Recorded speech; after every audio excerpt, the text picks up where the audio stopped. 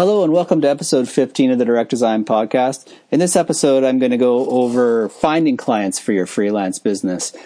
So how do you get new clients? This is one of the hardest parts of being a freelancer. How do I find the work? The key to finding clients is to building a network. So you can do this in many ways. For me, I worked at a company full-time for a few years and built relationships with vendors and similar businesses. When the time to freelance came, I leaned on some of these same contacts to be my first clients.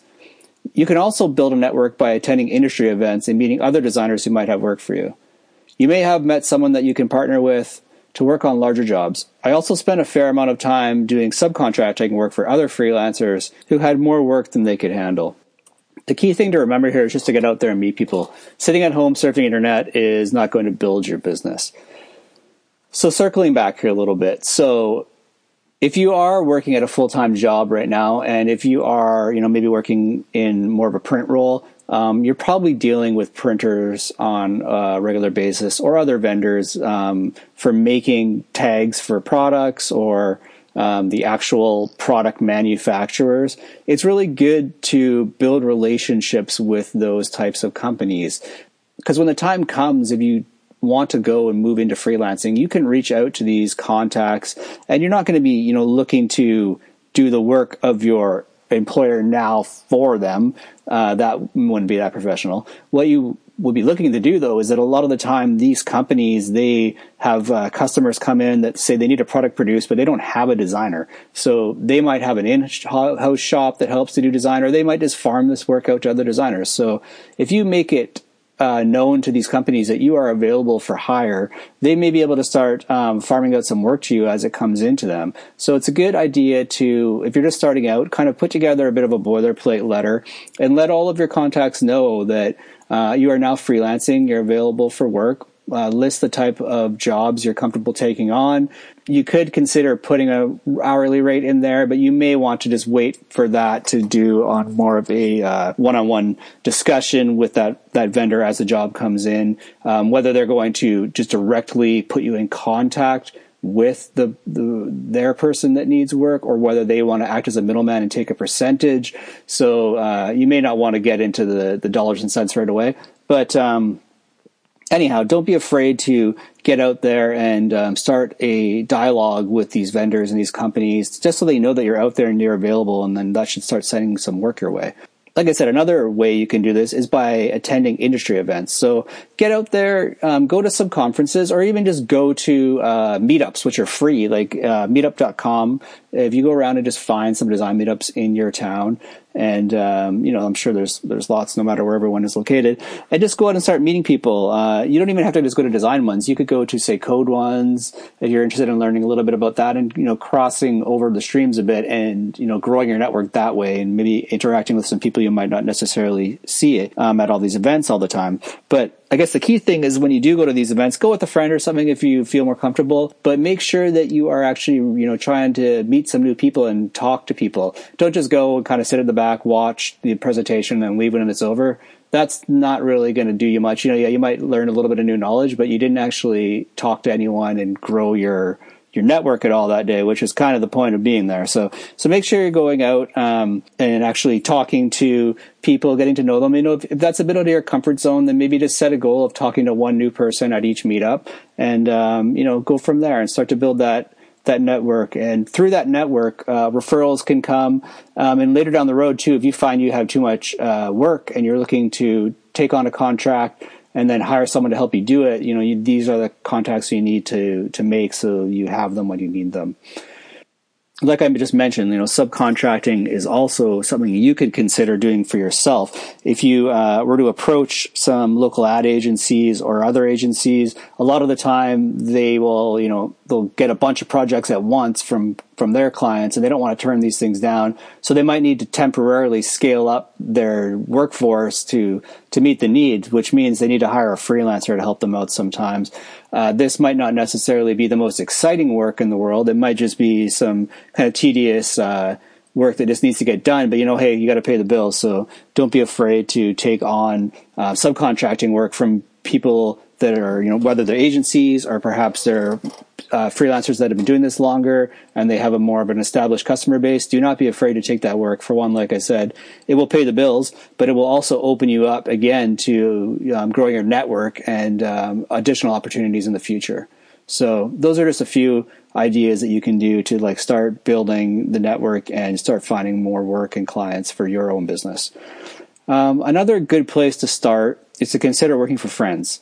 This is off limits for some people, but I've had success with it in the past. You just have to be very careful. They say friends and business don't always mix. I've also had that experience where, maybe it didn't work out so well and there was issues, but I've also had other opportunities where it's gone fine. And, it's a good way for you to, especially if you're not as comfortable dealing with the public yet, it's a good way for you to get some experience working on jobs with someone that you know. So there's going to be a little bit more familiarity there and comfortable level of dealing with them compared to a total stranger, and give you a bit of practice. The key, though, is to be a little bit picky about who you work with. If your friend's beer league hockey team needs a logo, you might want to pass on that one. They're likely not going to have much money to pay you, and they may want something kind of ridiculous that isn't in the realm of like the work you want to do. However, if another friend is opening a coffee shop and needs some help with advertising and all the different print materials around that are needed for a coffee shop, that could be a great opportunity for you. It's not just a one-off job to do something. It could mean multiple different pieces of print collateral, maybe some signage, maybe a logo, and you can wrap all of that into one big piece in your portfolio, or like a case study where you help to brand and launch, this business.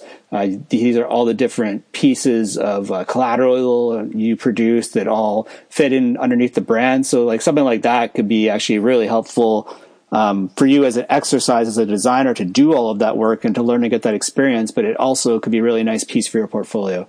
So keep your eyes out for friends that are, opening new businesses and approach them about potentially doing some work for them.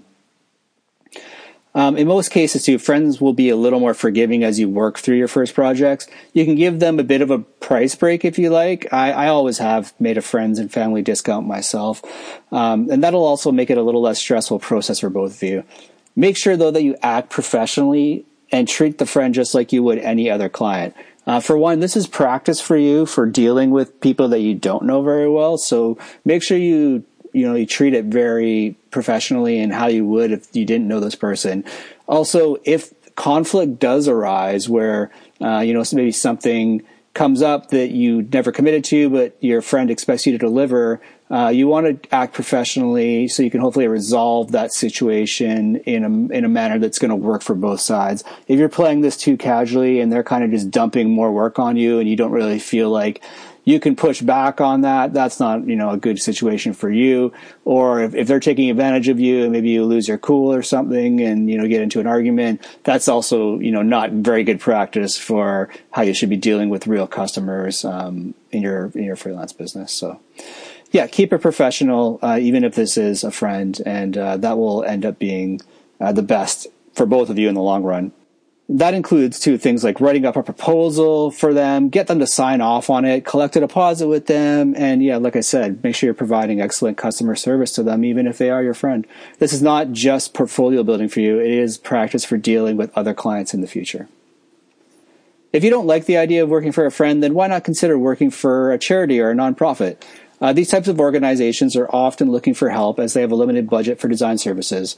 When you do pro bono work, you can usually negotiate for more creative control. So this can be really great. Like they might not have any money to pay you, and they might have very little money to pay you. But what you could then ask for in return is, a higher level of creative control.